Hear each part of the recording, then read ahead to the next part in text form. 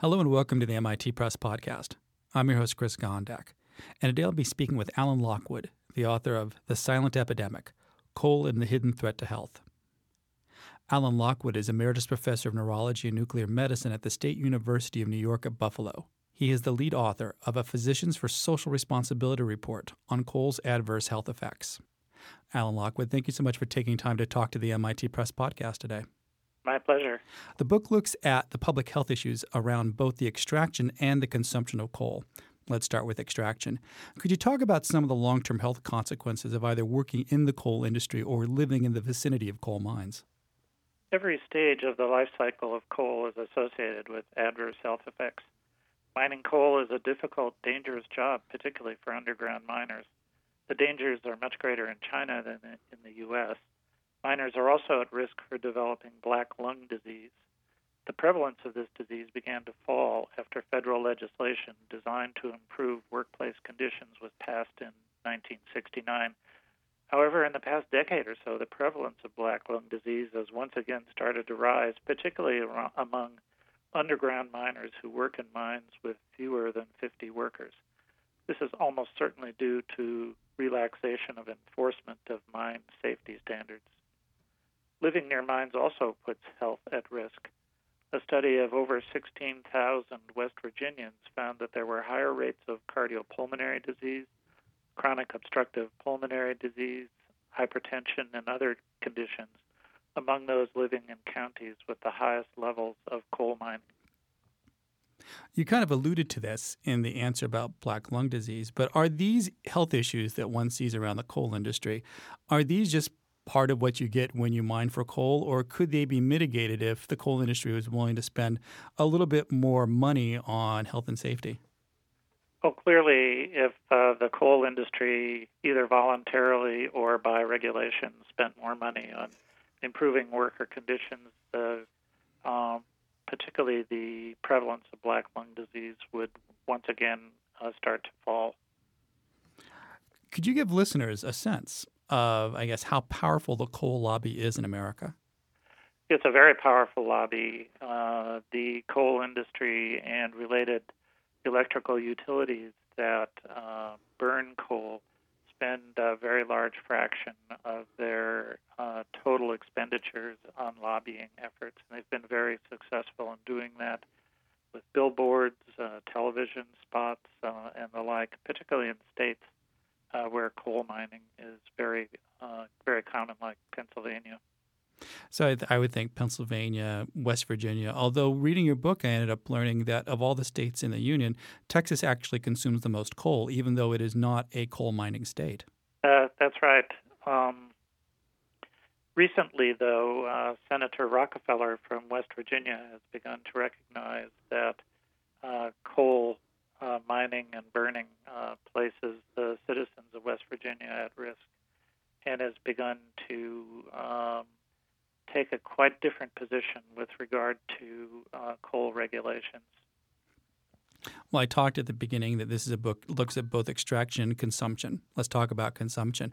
Most people probably understand intuitively that if you burn coal, you get an increase in air pollution. Are there some health conditions that can be tied directly to the burning of coal rather than just say, there's just been a general increase in air pollution over, say, the last 200 years, and you really can't figure out which particular pollutant is causing this particular malady? That sounds like a fairly simple question, but the answer is pretty complicated. Let's see if I can simplify this. Let's take the case for small particle pollution.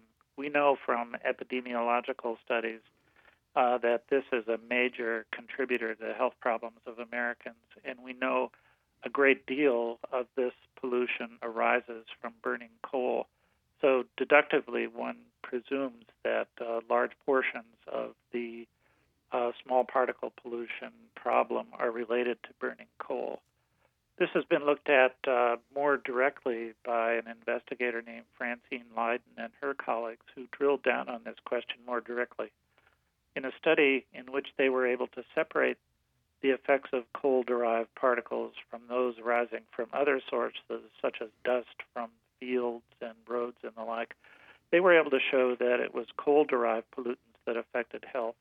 and particles from the Earth's crust were not clearly linked to adverse health effects. Could you explain what clean coal is? What is the cleaning process for coal? Well, clean coal is a term that has changed over the decades, and it was originally used to describe what you might expect, the washing of coal after it came out of the mine. Freshly mined coal contains large amounts of dirt and rock and some pollutants or contaminants such as sulfur that can be partially removed by a washing process. And that washed coal is then cheaper to transport because its weight is reduced by sometimes 20 to 30%. So it's more economical to transport. So that was the original use of clean coal. But that term now has mutated to describe carbon capture and storage techniques that offer, from my perspective, the false promise of being able to burn coal and not suffer any of the adverse health consequences.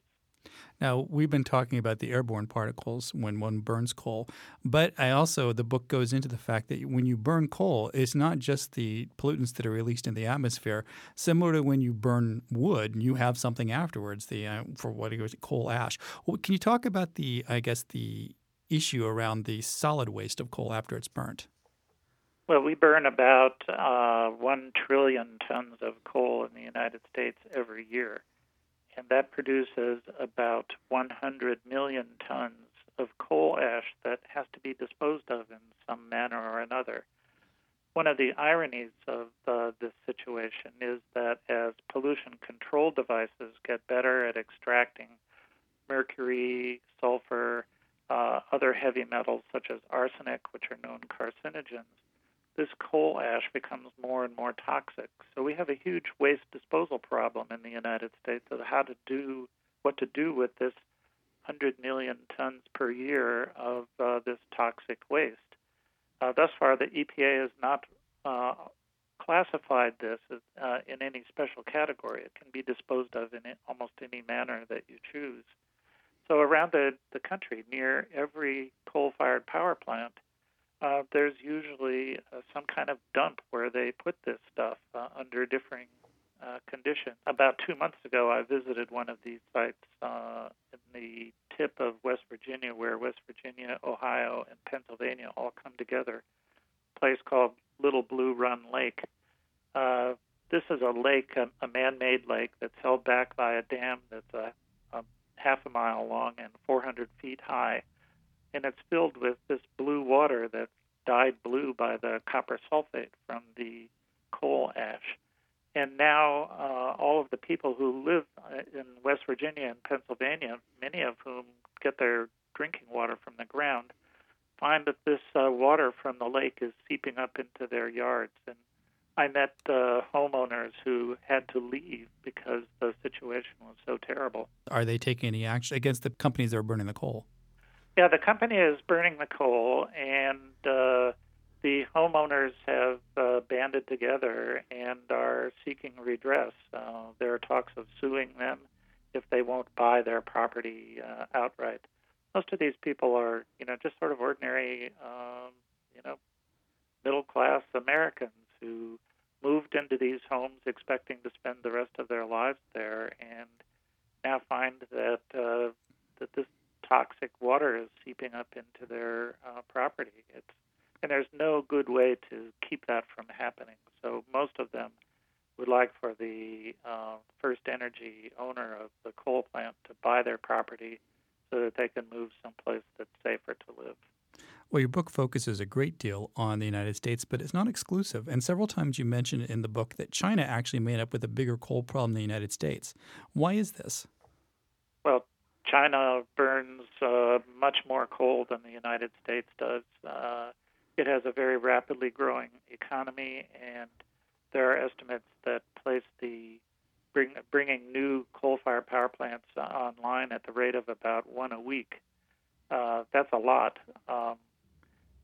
In addition, a lot of the coal that's in China has very high sulfur content, so when it's burned, it produces more of the oxides of sulfur that are toxic in and of themselves, cause acid rain, and condense in the atmosphere with other chemicals in the atmosphere to form small particles that are so dangerous to health. So China has a much larger problem than the United States does. I was in China a number of years ago, and the minute I stepped off of the airplane in Beijing, you could smell the atmosphere reeked of the coal smoke from the power plants. That was a big issue at the time of the Olympics, too. They shut down a lot of these plants transiently to make the air quality acceptable for athletic competition. I imagine in some ways it's a little bit like stepping back into what people said Pittsburgh was like during the turn of this 20th century, with all the steel mills belching out smoke. Yeah, it goes back further than that, back into the 1600s when one of the kings of England banned the burning of coal. It was a capital offense, apparently. Last week, the U.S. Court of Appeals struck down the EPA's cross-state air pollution rule that was aimed at cutting pollution from coal-fired plants. Could you talk about the significance of that ruling? Well, that ruling was a major blow to public health. As you said, the rule was designed to reduce pollutants from coal-fired power plants that was traveling downwind and affecting the health of neighboring states.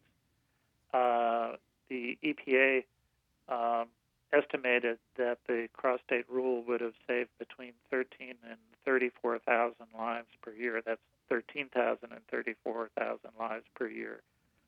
Prevented some 400,000 asthma attacks annually, 15,000 non-fatal heart attacks, and a variety of other costly health-related forms of morbidity. The EPA's estimate was that the savings would be between $120 and $280 billion every year, with costs of $800 million, which was a pretty good return on the investment. But the courts found that this rule didn't meet the legal standard, whatever that was, and remanded this back to EPA. And this is basically the second time that EPA has had to start from scratch on crafting a rule that would protect Americans from the ravages of burning coal. So finally, we're heading into an electoral season. What questions should American voters be asking their candidates for public office about coal? Well, the focus of the debate so far has been on claims and counterclaims about the future of the nation's debt and health care in America. Amidst this debate, the issues of pollution-related health have gotten lost and not mentioned at all. Last year, before the cross-state rule was tossed out, the EPA estimated that by the year 2020, the Clean Air Act provisions would save 230,000 lives per year and save $2 trillion per year in health-related costs at a cost of $65 billion. So candidates and voters alike need to be made more aware of the magnitude of the pollution health issue and the seminal role that burning coal plays. I mean, $2 trillion is a huge amount of money. And adding that to the annual health burden or the health cost burden is a problem that Americans are not aware of. Alan Lockwood, the author of The Silent Epidemic, Coal and the Hidden Threat to Health. Thanks so much for talking to the MIT Press podcast today. Thanks for your interest. For more information about this and other titles, please visit our website at mitpress.mit.edu. Don't forget, you can find the MIT Press on Facebook, www.facebook.com/MITpress, or you can follow us on Twitter, where we are at MIT Press. Thanks for listening to this episode of the MIT Press podcast. Copyright 2012, the MIT Press. All rights reserved.